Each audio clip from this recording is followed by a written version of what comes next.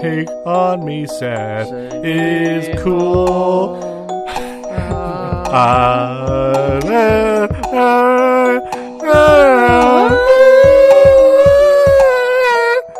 And we lost. All right, so what's the name of that? Lost a lot of audience members there.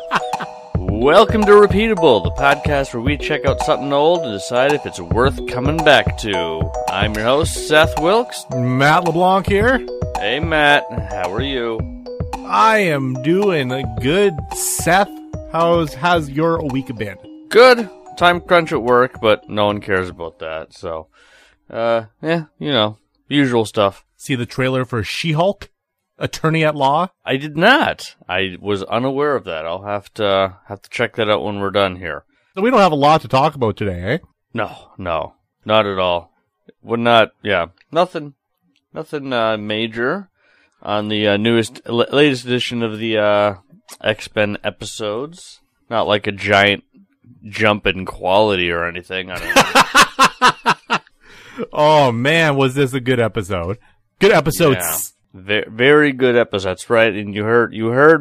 No, that's not Matt stuttering. 2 episodes.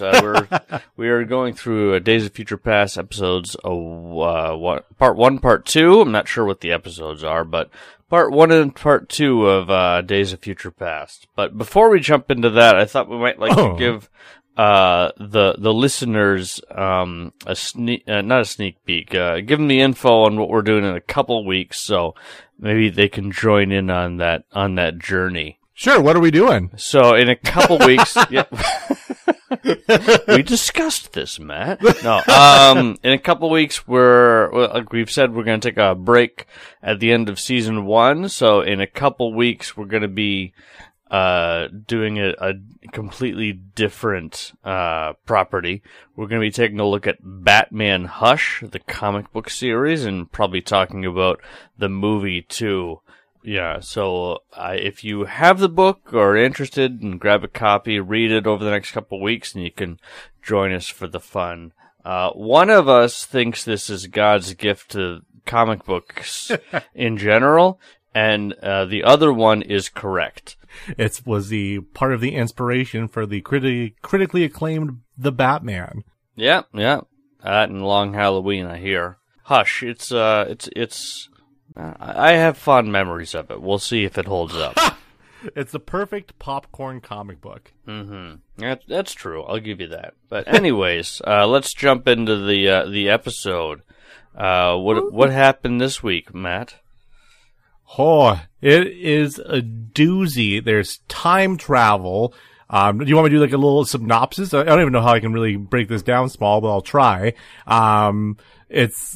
Someone comes back from the future to try to prevent an assassination because in the future it's like a post-apocalyptic world where mutants are being enslaved and killed off, and so is the rest of humanity, and they have to try and figure out who the assassin is and prevent them from doing it in order to save the future.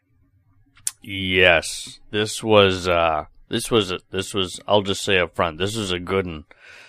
Yeah. If you look on IMDb, I never really pay attention to ratings on IMDb, but I was checking it out after I saw this, and I was like, most of the season 1 ratings are at like 7, 7.4, 7.6 or whatever. This one's like a major jump, like 8.5 for both of them, and then for sure 8 point. I think it was just 8.0 for the next one we're going over next week. But yeah, definitely a jump in quality. You said it was like you watched the next 3. I haven't watched that third one yet, but you said it was like a little. Would it even be a mini movie? It'd just be a feature length movie. Yeah, I guess it would, yeah. But I think if you take out all the previously on and intros, it'd probably be a mini movie. Yeah. But yeah, it's like I see why they did part 1 and part 2. And then had the third one being a separate thing. It is directly tied to part 1 and part 2, but it still has enough distance between it, that I can understand why they would make it its own episode. But man, like it's like we're talking about just the other week, like how the tail end of the season, hopefully like it just keeps going up the way it was. And like, this is like the pinnacle of what, X-Men the Animated Series can be. Yeah, as soon as it opened up, like we'll jump into it now. Opened up on that, the Statue of Liberty. That was just the gory, like disheveled. Sounds like it's just waking up. But the Statue of Liberty with like the eyes been blown apart or something's been going on. It just opens up on like that, and it just pans out, and you just see all this horrific landscape, New York City demolished and everything. It looks like the Statue of Liberty is like crying almost the way it's positioned itself, and it's like what a stark way to open up it sets the tone immediately for what you're expecting for this show. Like if you're a kid, you're like, oh guys, the X-Men are on, and it starts like that. You're like, okay, it's not going to get too happy for the next little while. Yeah, a bleak opening. But then, it goes, zooms back from the Statue of Liberty. You see like a little tunnel where it has like X-Men written in graffiti. And it says it's New York in 2055. You see like old Wolverine with his, gray hair, and then two mutants that you've never seen before. And then they get cornered by a Sentinel. They fight them off. And then, not our wild guy from Borneo, but another character named Bishop shows up, and he has his own music too. I'm starting to realize that these guest stars have their own little music cues, and he has this like a little Western little sound effects to it and stuff like that. Like he has his own little music cues as well. Yeah, which I guess because he's a bounty hunter. He doesn't really have any cowboy theming to him other than he's a bounty hunter. Oh, he's very similar to Cable, but in presentation. Yeah. It's just that they have different music cues and like different hair and stuff like that. Yeah. Well, actually, no, he's a little bit more quippy, a little bit more whimsical, whereas Cable's. He likes his puns, but this guy seems a little bit more like he's having a good time with the apocalypse. He takes care of Wolverine and those two other mutants pretty quickly with that big gun of his. One of the next scene I did chuckle at a little bit though, because he's transporting them to drop them off to the Sentinels. I guess it's essentially to be killed, right? And Wolverine, he wakes up. He's in this like almost like a coffin thing, but instead of like a top, there's like a mesh thing, and he goes to reach out to grab it, and starts like shocking them, and like he holds on to it for like a good like 10 seconds. It's like Zah! I'm like, let go, let go. This is your own doing. I think I've read you can't let go. I've never tried it, but when you're being electrocuted, I've been told you can't let go. That might be one of those old wives' tales. I don't know. Like Matt and Seth's Mythbusters. Yeah, exactly. Let's try. Ah! That's me being electrocuted that way. Yeah, you do that one. I'll do the does stop, drop, and roll actually work, and I'll light myself on fire. We'll just see. I mean, we gotta really put some more content on that YouTube page, right? That's true, yeah. Somebody promised some drawings, Matthew. And someone was making short videos, Seth. Yeah. That's right, we both failed. Okay, that makes me feel better. No, Professor, we failed together. Remember? Everybody almost died. A callback, yeah. X-Men callback. Woo! Yeah. But yeah, they go and Cable goes. Bishop goes to drop the prisoners off. He's like, Wolverine's like, how could you work for these people? It's like, hey, he's good to the mutants that help. And then like the Sentinels do this weird like lasers between each other's eyes exchange moment. Yeah. And then they immediately turn on Bishop at that moment. They're like, we don't need you anymore. Yeah. It's very, convenient timing too. Yeah. I would have, I was a little bit surprised. It was just like, a little bit eating crow on his part because he's dissing Wolverine. Then all of a sudden, nope. You're done with now. I guess they have like a Starbucks style punch card. If you do too many bounties, then you get killed. I don't know. Yeah, like, oh, that's you've done enough. Now it's time to take you out. I guess this is just a little bit later on, but they find it odd that they choose this guy. Like, yes. We'll say this. Do your thing, because mine comes a little bit later on in the episode. Oh, when we get there, my point's exactly the same. But when we're talking about how like bleak the episode is, it starts off with the Statue of Liberty like decaying, and then you go walk by gravestones of Cyclops, Rogue, Storm, and Jubilee, with Jubilee dying the earliest. Yeah, right. Yeah. I was like, oh, like that is like, man, that's sets a tone, right? That sort of triggers them to take out the Sentinels, so they all turn back and they start fighting the Sentinels off.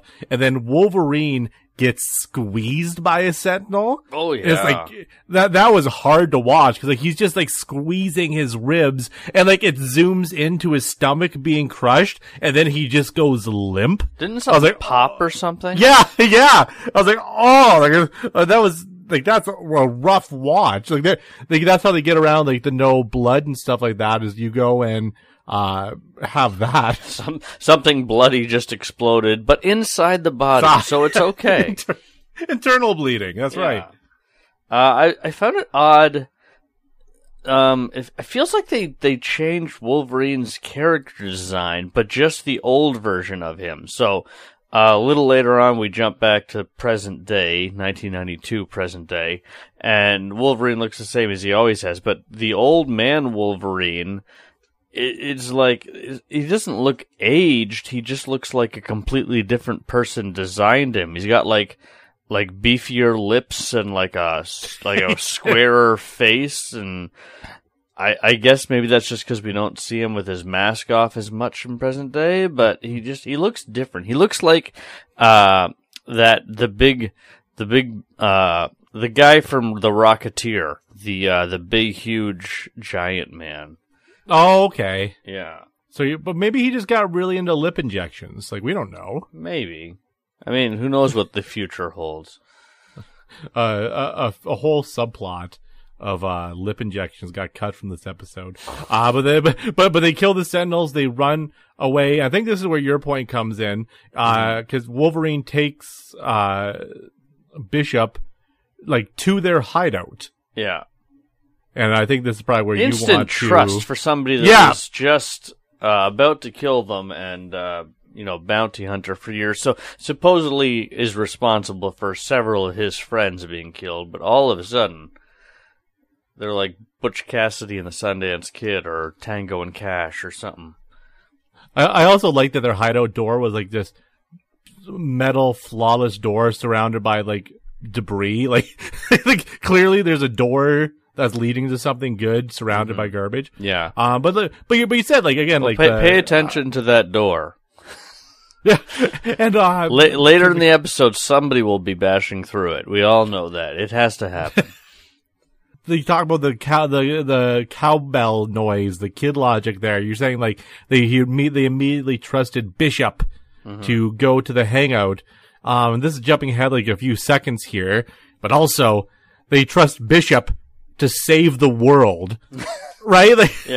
They just met this man and he's been tasked with literally the greatest mission on a human's life or a mutant's life. Yeah, it's just odd. I agree. It seems like I said, they trusted this guy pretty fully, and it didn't seem like the reason was fully believable. Like, I feel like Wolverine could have still gone, and it would have been fine.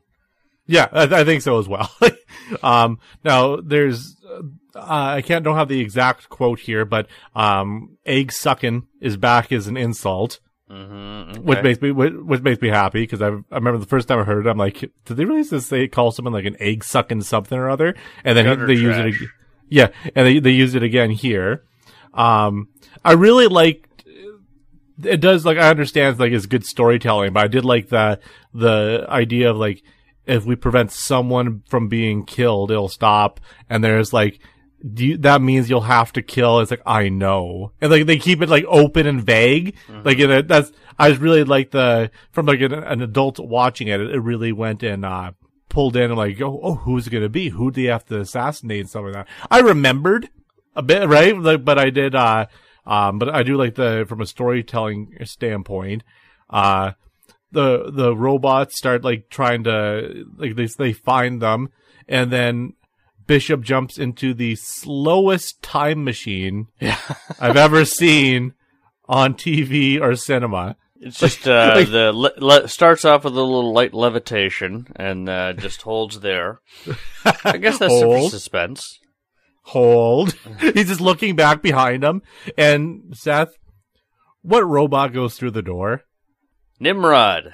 And no one makes fun of his name. I think at first I assumed, oh, he's calling him a Nimrod. That's funny. Yeah, and then that's the same. Yeah, but no, that's his name. And I guess when you're that cool, you can get away with any name.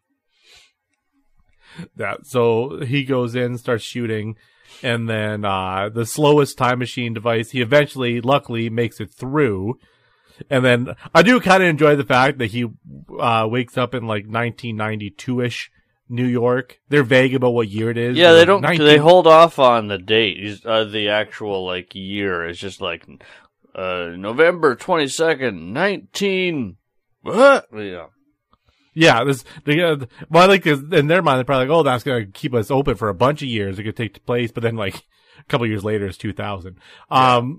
But I do like that he can't remember exactly why he's there. He has like just vague little tidbits about why he needs to be there. Yeah, I do like that.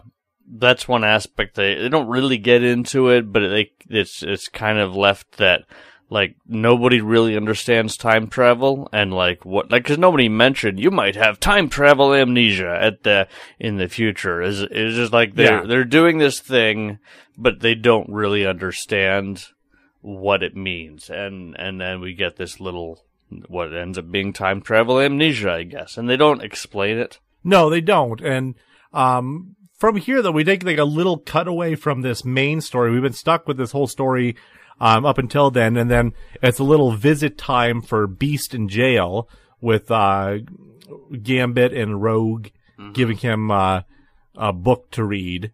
It's easy to give Beast a gift, just find the book with the most dust on it.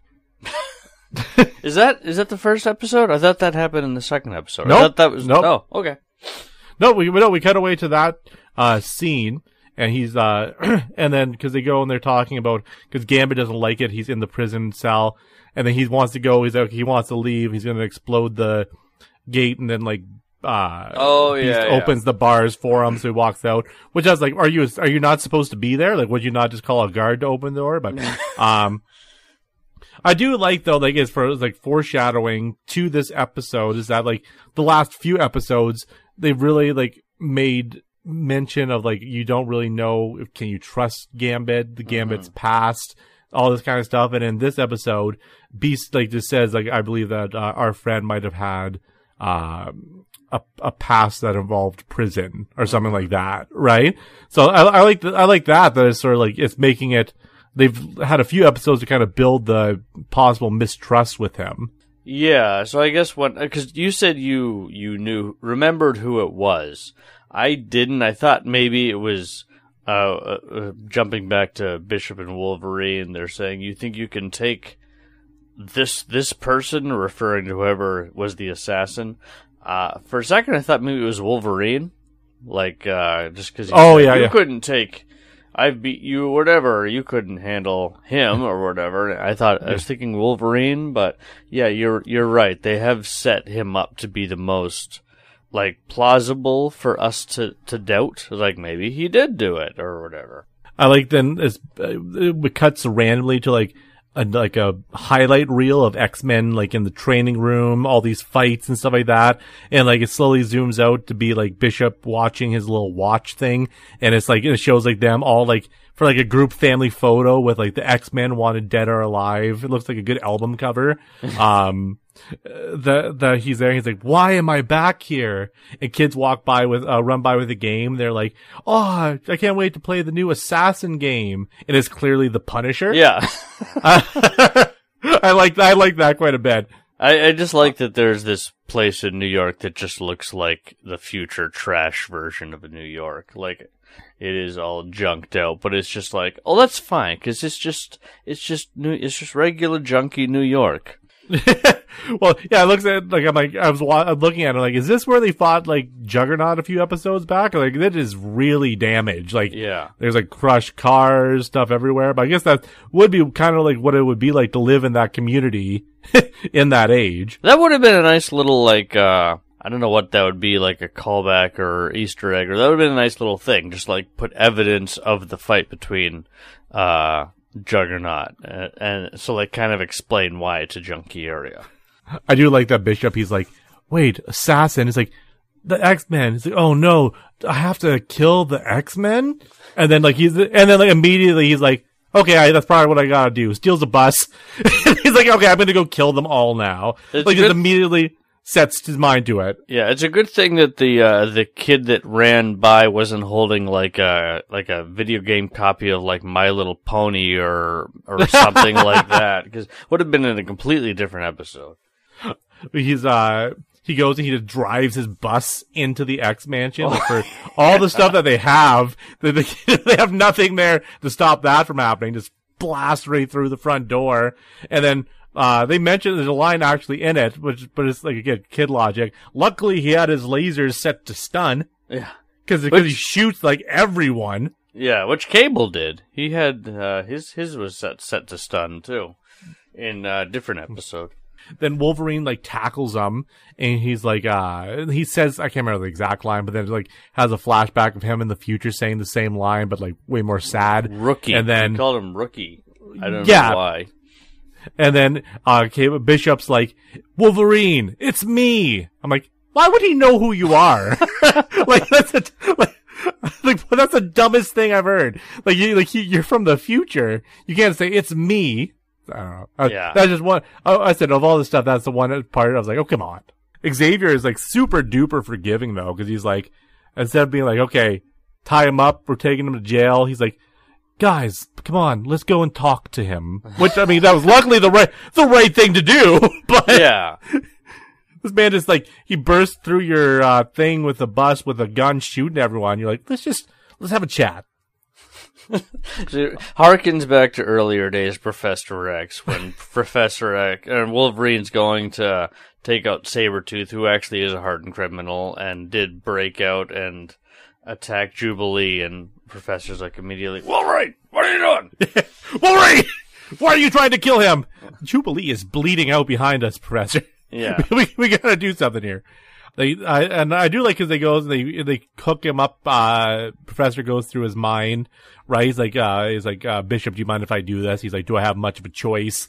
And then you see like a brief overview about like how the oppression against mutants and then humans starts. Yeah. Wolverine's like, this guy is a faker, right? I was like, how is he faking this? Yeah, I assume they were watching it on a like Cerebro has some kind of a television hookup or whatever. So yeah. I don't know how they're supposed to be faking it, but the one first big chuckle I had in this episode is like he's a fake or whatever, and then they're watching it, and then it shows like Wolverine in the future, and he's like, hey, at least I kept my hair. Like, he was just so happy about that, right? I thought that was funny. And Wolverine, you're already like what, 200 in 1992 or something like that. Just let it go. But one thing I like, so they discuss that thing that made me chuckle. They discuss, I guess Bishop remembers enough to explain there's an assassination, and they watch this Cerebro footage from Bishop's brain where somebody gets assassinated. What does Professor X say? Immediately, he's like, I wonder if I'm the important person that was assassinated that destroyed the world. Like arrogance. Come on, Professor. I bet you it was me. I bet you it was me. Yeah, people like me. I bet you if there were to be a future destroying apocalypse, it'd be because of me being gone. So. When Wolverine says, this guy's a faker. He's happy he has his hair. Cyclops, like, whines out a line, like, how can we trust him? Like, he's going on about his, like, whiny tone. But then Wolverine, this takes us to the next scene here. He has a good few lines of dialogue here. He's like, what? We gotta believe Mr. Terminator here? I like that. Yeah. And all of a sudden he's like, no, I went through time and did all this stuff. It's gonna be one of you. And then Wolverine goes, check, please. Like, what? And then they go off to try, because he says something else went through his alarm was going off because something else went through the dimension. He's like, then we got there. He's like, yes, the bishop's like, yeah, the door's still open. Something must went through. And Wolverine goes, oh yeah, I thought I felt a shift in the planet alignment there. Again, and then my favorite delivery, it's Nimrod. Yeah. No, once again, now would be the time to make fun of the name, but I guess. Yeah. I guess in 1992, Nimrod was a perfectly normal name and not worth making fun of. Scott would have completely redeemed his character if he was like just a little bit back and he turned to Gene. He was like, "Did he just say Nimrod? Is that the name of the robot? Is the robot named Nimrod?" I would have respected him a lot for that. But that didn't happen. No, it didn't happen. No respect for him. They work together to defeat Nimrod because using Storm's freezing ability to break him into pieces. Even then, he starts to mold back together, but they have to shoot him in the head to take it out. Then Bishop goes and he's like, I destroyed his whatever thing that's keeping him here in the past, like this device I have on my arm here. If I didn't have this, it would send me all the way back to the future. This is the sole thing that is keeping me here in the past. I'm like, shut up! Why are you just actively just like going into a monologue where like, here is my one key weakness. Yeah. You see this thing on my arm. This is the thing to make note of. It can destroy me instantaneously. Get it? I don't. Yeah, because at that point he hadn't figured out who it was. So as far as he knew, it was any one of them. Why did Nimrod have one of those? I don't know why. Like how did he his head? Yeah, it was in his head, so I'm guessing it was a piece of technology built into him, maybe, but it's just weird that he already had that time travel technology. The biggest laugh I had in this episode came next, because it's Cyclops doing his little whine thing, because it's like which one of us is the assassin? It's like, it could be any one of us. And Jean and Cyclops like, it couldn't be Jean. And Jean's like, yes, it could be. Right? Like, it's not like someone saying, no, it couldn't have been me. It's like, it can't be Jean.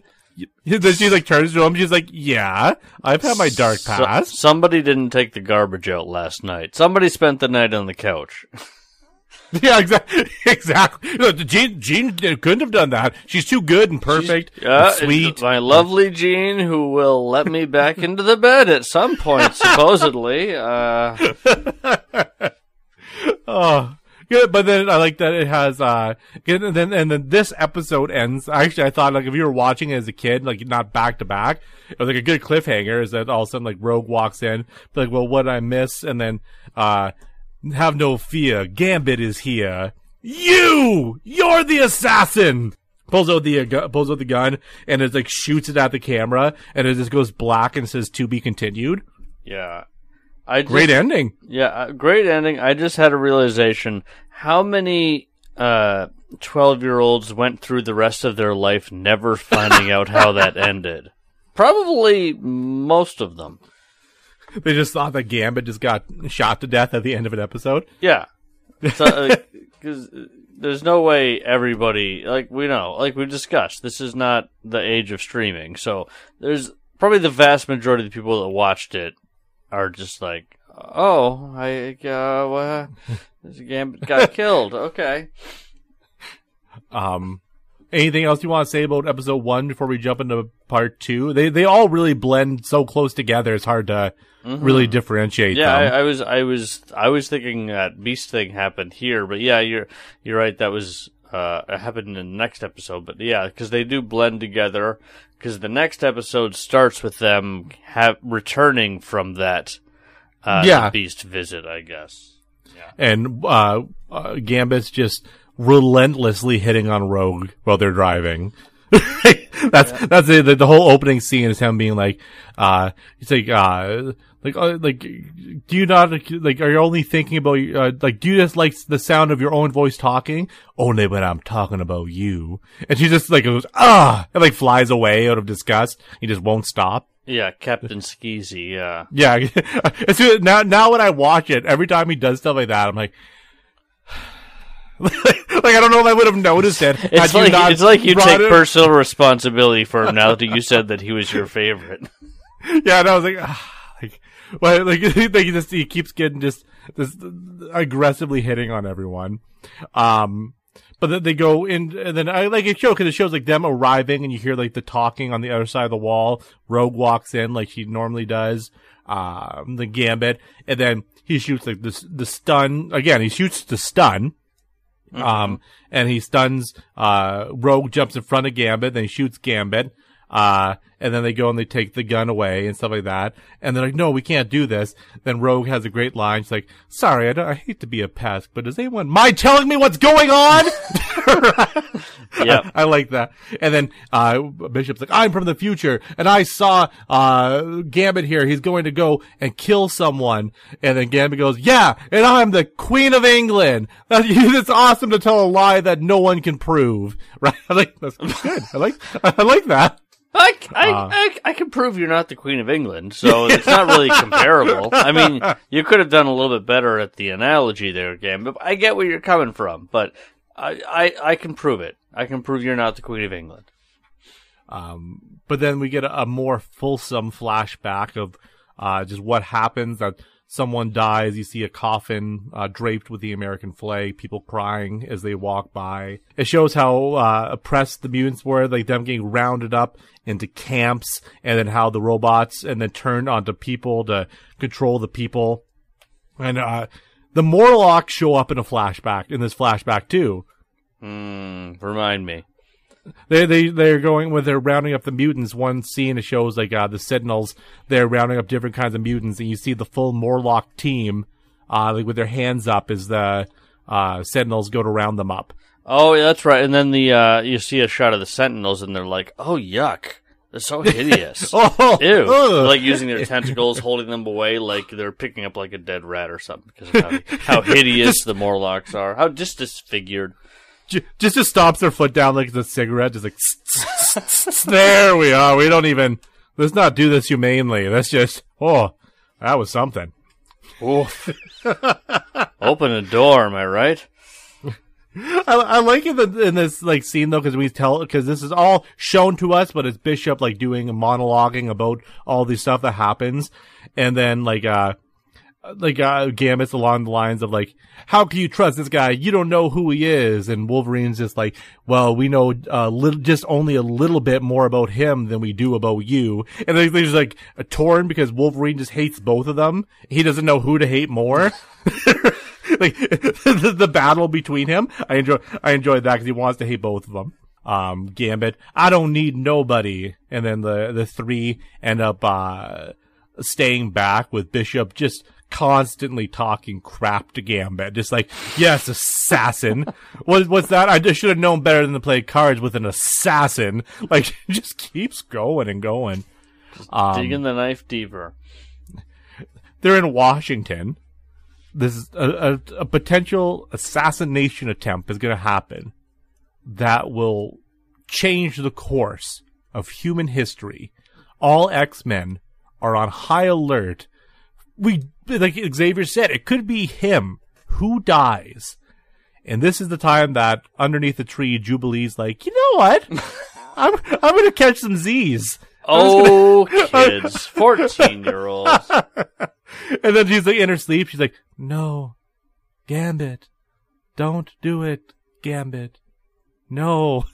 like, what the hell is this?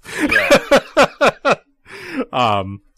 But then we see, you're gonna have to help me out a little bit here, because then, you see, like, looking out from, a building, you see, like, the main, villains, you see Blob, Avalanche, and what's the other guy's name? The fire guy? Pyro. Yeah. And they actually use his powers correctly in this episode. Yes. And then, yeah, they go and they have, it shows them talking, and then this woman comes in to say, okay, we're going to get ready for whatever the next big attack is, or it's vague. Gambit playing cards makes the cards explode, and he escapes on, like, another plane. So, like, luckily they only ever take one plane one place, but apparently they have multiple planes there, because he takes another plane out, and then Wolverine and Bishop have to follow him, so I'm assuming there's a third plane. Yeah, well, you've missed something. How does he escape, Gambit? Just wanton destruction. Just blows stuff up. At his own residence, right where they live and breathe. Yeah. That's good. I didn't note that, but that's very true. Just destroyed, like, the whole room. Mm-hmm. I really like the catchy thing they're doing at the trial, the courtroom, because people are outside going, humans, yes. Mutants, no. Humans, yes. Mutants, no. I'm like, oh, I've stayed up all night thinking of that one. Nary a glitter on any sign whatsoever. I'm very disappointed. No glitter glue whatsoever. Like, what's the shortest message that we can get out there that really gets our core values across? Humans, yes. Mutants, no. Yeah, perfect. I found the senator's hearing, like, if you watch stuff in the States, it was very accurate, because he's like, no, Xavier, you're telling me that, this is Senator Kelly, by the way. He's like, you didn't, you don't work with, like, renegade mutants and stuff like that. He's like, no, Senator. Well, then explain this to me, Xavier. Like he's trying to just project his own political view into the questioning, not really caring about what the answer is. I'm like, hey, that's very accurate to what I see when you watch, like, Senate meetings and stuff like that in America. Mutants show up to disrupt it. We see Pyro and Avalanche. The Blob's not there yet. Rogue goes, and she doesn't wake up Jubilee. Like, she looks down at Jubilee sleeping, and then looks up, and then flies away and just lets her sleep. I'm like, that's weird. Well, this episode, just like, oh, she's useless anyway. Finally, we'll have a battle without this kid getting in the way. Just gonna get sparkles on me. They use some fat jokes in here because the Blob shows up. Mm-hmm. I do like how Rogue escapes, like, Pyro's flaming phoenix bird thing by just going really high in the sky and then it getting too cold. Mm-hmm. I think she goes above where the air is. Yeah, that's what it was. Yeah. Yeah. I'm gonna destroy the X-Men by sitting on them. Ew, gross. And then she shoots him in the gut, and he goes, just a big burp. Yeah. You seem like a character from the Juggernaut episode who is just randomly in this episode. That's very serious. Yeah, right? very little Avalanche in this episode, though. It's disappointing me. Like, you don't, you only get to hear his skipper voice as much. Hey, little buddy. I like Blob. He goes like, haha, nothing can hurt the Blob. And then Wolverine jumps on his back and covers his eyes, and it's like game over. He doesn't have to defend. He just has no defense for someone on his back covering his eyes. Just immediately taken down into the water, gets frozen inside of it. Yeah. Avalanche shows up again. Not a lot of talking, but he shoots his thing at Bishop. Bishop absorbs it because that's the powers that they established earlier, and he shoots it back, and he misses and like almost kills a bunch of people. Yeah, he shoots like the top of a building, and Jean stops it. Rogue gets underneath to catch it, and then Wolverine runs and saves the little girl. I do like when the girl's crying, and Wolverine's like, "The kid's crying, do something," and passes the girl to Jubilee. I remember that. I thoroughly enjoyed that part. That was a nice little bit of character building for Wolverine. Then we go and we get to see Senator Kelly get led away and go into a room. He sees his like assistant already tied up, but his assistant's there with him, and it transforms into Gambit and blindfolds the assistant to go and kill Senator Kelly in front of the assistant, so that can be like, it was Gambit who did this. Yeah, which explains that thumbnail. Explains the thumbnail on Disney Plus from that we discussed the week before. Which I guess is fine, but I like the original explanation, which is that Gambit's just a creeper. So creeper Gambit with a woman tied up in a gun. You know how it is. But no, then as Gambit shows up, they have a little fight.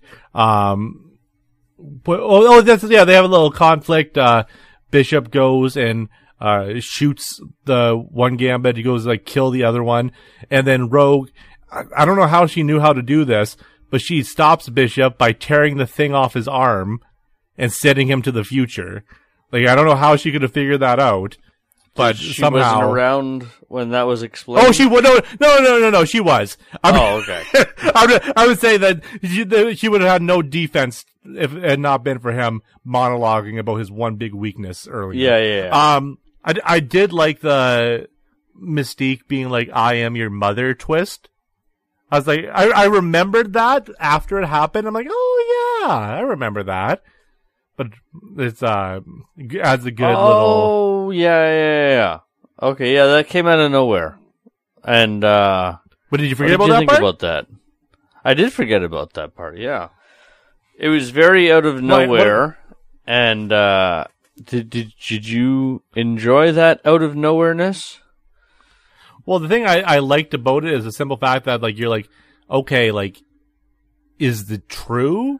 Like, is you lying again? Mm-hmm. Is she right? There's that question in the air of, like, you don't know the authenticity of it, right? Well, Robe. She's got a new name now. Rogue accepted it right away. And then, like, she helps her escape. And she's like, Apocalypse gave me a purpose like Xavier did with you. And then, but then she's like, Rogue rightfully asks her, like, well, why did you want to hook me up to a machine and turn me into a slave? And her response was like, so I could be close to you. Like, I gotta think there's better ways, right? Yeah. I think just having this conversation helped. I think that she would still like to get close to you. You didn't have to go and like turn her into a mindless woman of the apocalypse thing. Mm-hmm. But Senator Kelly is just having a very bad day because he's just like, I don't know what's happening. I saw this person, and then this person showed up, and then this whatever. And then what's his name?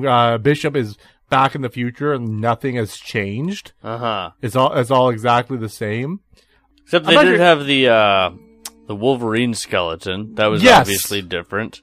But I guess that might have happened since he had gone. So yeah, the future's the same, but then they have that going back to like just horrific imagery. It's not explained, obviously. It's just like, oh, Wolverine's literally dead now. Okay, great. Fantastic. Senator Kelly gets kidnapped once again. Mm-hmm. And I really, really can't emphasize how much I like the ending of this episode. Yeah. And right, because with Xavier's like, I don't think it was the other mutants. It's like, why? It's like, because my watch stopped. And they're like, what does that mean? And he just like slowly puts out his watch, drops it, and it goes zing against his chair. That felt like a movie moment. Like it did. I know it doesn't quite make 100% sense. Like, why is his watch the only thing in the room that was magnetized? But just like forgetting all that, just taking it face value. That was a very cool scene. I did very much enjoy that. And then, despite it being part 1 and part 2, it still ends with to be continued. Yeah. So we're left with the knowledge that Professor Kelly was kidnapped by Magneto. So I guess this is why it's not directly related. All the future stuff is done, put off for another multi-part episode in the future, storyline in the future, but now we're gonna, I guess, face Magneto again. I do like that it's all coming to a head at the end of this. Like, it's pulling out like the Mystique teaming up with the other people, like the other villains that we saw on Muir Island, still connected to what's kind of happening with Apocalypse, even though Apocalypse isn't there. We get to see the Morlocks, even if it's like just a brief shot, like it's still like they're acknowledged that, hey, this happened earlier in the season, and now it's like is leading to like Magneto, like the first villain they encountered this season, being like the last villain they're going to try to encounter. Right? I like that it's like it's all built like it felt like a bunch of like random stuff, but it seems like these last 3 episodes are trying their best to tie kind of randomly what happened into one big story. Yeah, well, I guess we could have discussed this at the first thing, that very first previously on the X-Men was like, normally it's like the very previous episode it discusses, but this one, the previously on the X-Men, it went back and pretty much covered like all of the major highlights, except for the Morlocks, because that episode was terrible, and why would they need to reference that? But yeah, it went back and talked about Magneto and went through like pretty much everything from the entire season. So that's usually when you can tell like what's going to come up in an episode. Kind of like if you're paying attention, you could usually piece together what's going to happen. Like, you know, if they're showing stuff from the Magneto episode, beforehand we probably could have known Magneto was going to pop up somewhere. Other than that, there was no way to know, and I thought that was a very cool reveal. I probably missed a lot of it because like it was during that opening scene. So like, you were out. I was shingling the roof or something, or making some Pop-Tarts, or doing any number of taxes. I do have to say, this is. I do like, as much as I joke about it, I do appreciate how long it takes. I do like, it's like I hit play and I'm like, okay, I'm going to do this quickly and I'm going to do that. And then as soon as I hear, I'm like, okay, it's time to go out. Can I like give a confession? My little timer. Can I give a confession? I skipped the theme music. I've gotten to that point. I've started skipping it. Well, when we watched, when we did like one of our first episodes, we're like, can you really watch this without like listening to like the theme song? Yeah, it's so iconic. I thought it would be sacrilegious to skip it, but now I've gotten I've started skipping it. Well, because it seems like it should end halfway through, and then it's like, again, it's like, oh, come on, like, yeah. Oh, come on, you were, it's such a clear ending right there. But yeah, then what a fantastic 2-part episode. I think the next episode has some really great moments as well. But I just was, whenever I was watching this, I mean, look at what we talked about. Like all our bad notes were just so trivial, right? Like it's just like it was just a very good episode to watch. As an adult, I mean, that's bleak as hell if you're watching it as a kid, right? I think that's probably why some of the stuff sticks out with me so much, right? Because I remember like Gambit being like an assassin, and I remember little stuff like from this episode, like the graveyards and stuff like that. Like it's just little things that must have did something in my little Matt brain because I remembered it, right? Yeah, I can't remember specifically if I've seen these episodes. I probably have. Some stuff seemed familiar, but it wasn't as forefront of my mind as, like, say, that the Unstoppable Juggernaut episode. But I'm just really thinking about, like, behind the scenes stuff, like with that dip in quality that we experienced around like episode 4 or 5 with, I think it started with Captive Hearts, where it really started going downhill. And there had to have been a meeting around the Unstoppable Juggernaut part, because that was about when things started to go back up in quality. So I don't know, just like it couldn't have been audience reaction, but there had to have been something where they're like, look, guys, let's get this together, and we're not going to get renewed for a second season if we don't get things back up to where they were, because they got back up in quality and then just kept on going. Okay, guys, we need some suggestions for the finale. How about the Morlocks come back, another lightsaber battle? Get out! Get out, Devin! We don't want to hear your stupid ideas. Get out of here. Get back into the intern pool. Go on, get out of here. What? I don't have the thing up in front of me. What's the name of the next episode? Final decision? Something like that. You talk. I'll look it up.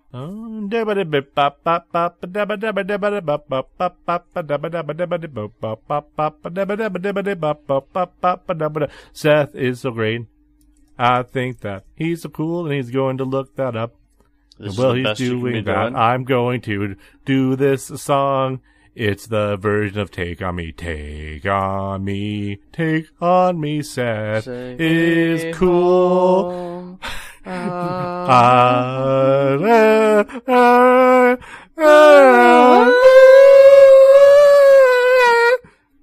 we lost. Right, so what's the name of that? Lost a lot of audience members there.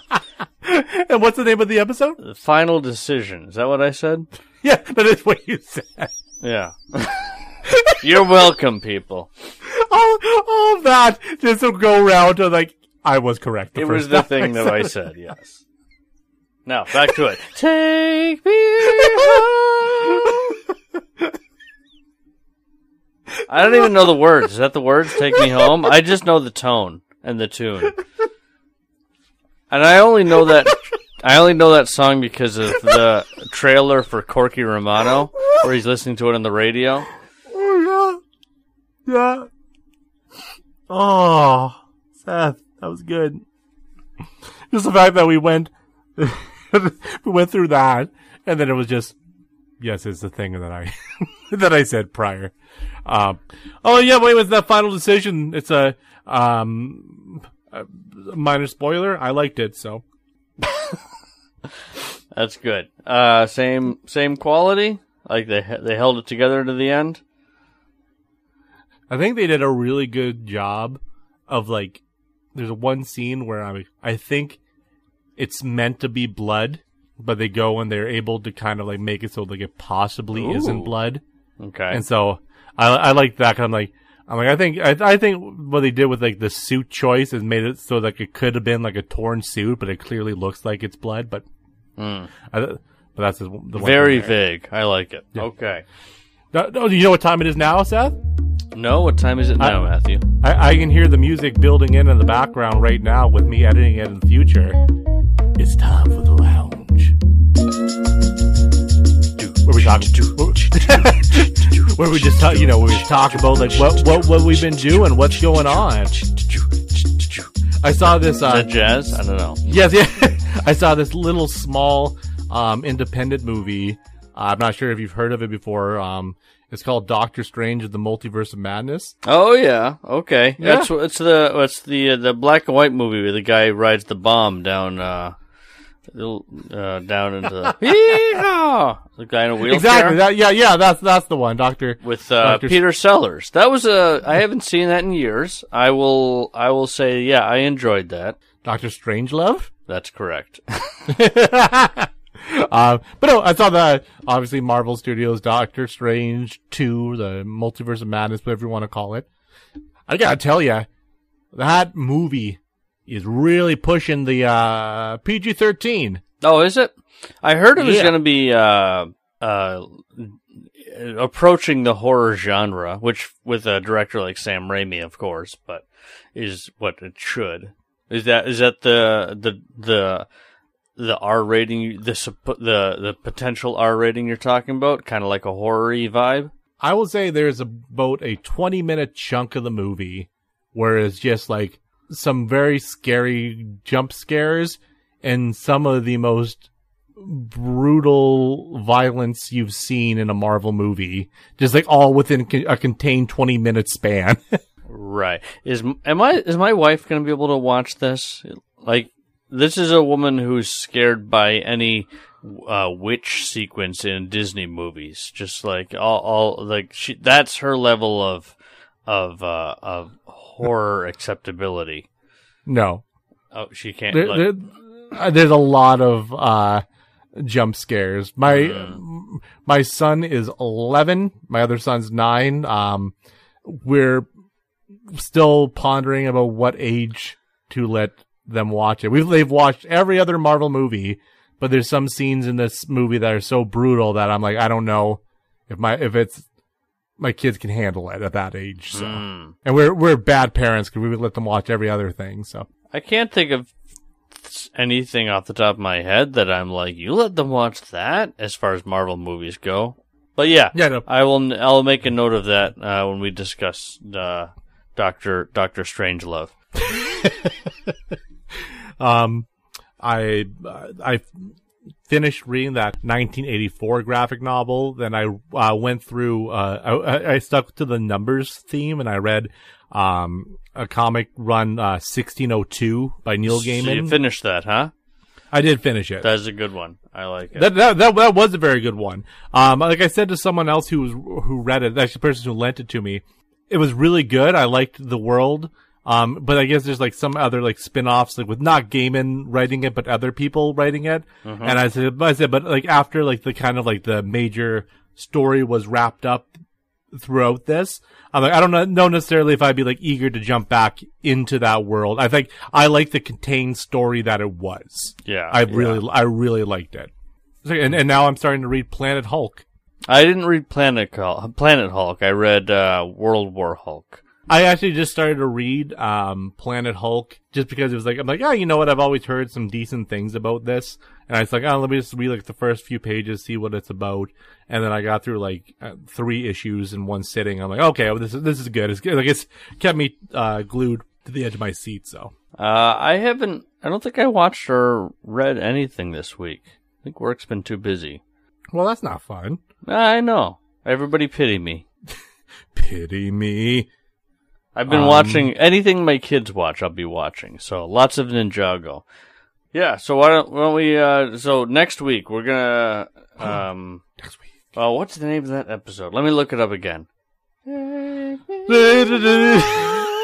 Next week we'll take a look at final episode, the final episode of season 1 of the X-Men animated series. So watch that and get yourself caught up. If you've been for some reason listening to us go through these episodes but not actually watching the show, I'd say Days of Future Past Part 1 is a good jumping on point. And it'll get you through to the end of season 1. And I'd say do that. Check it out, and we'll discuss it next week. If you'd like to reach the podcast, you can always shoot us an email at repeatablepod@gmail.com. We'd love to hear from you. Or you could check out our Facebook page where we post little things that are coming up, or if we're have an episode delayed or whatever. Not that ever happens. Never. We live in very healthy homes. Mm-hmm. Take on me. Take on me. Take me on. I'll be gone in a day or two. Is that like Michael Bublé with the Bane mask on? Is that what that is?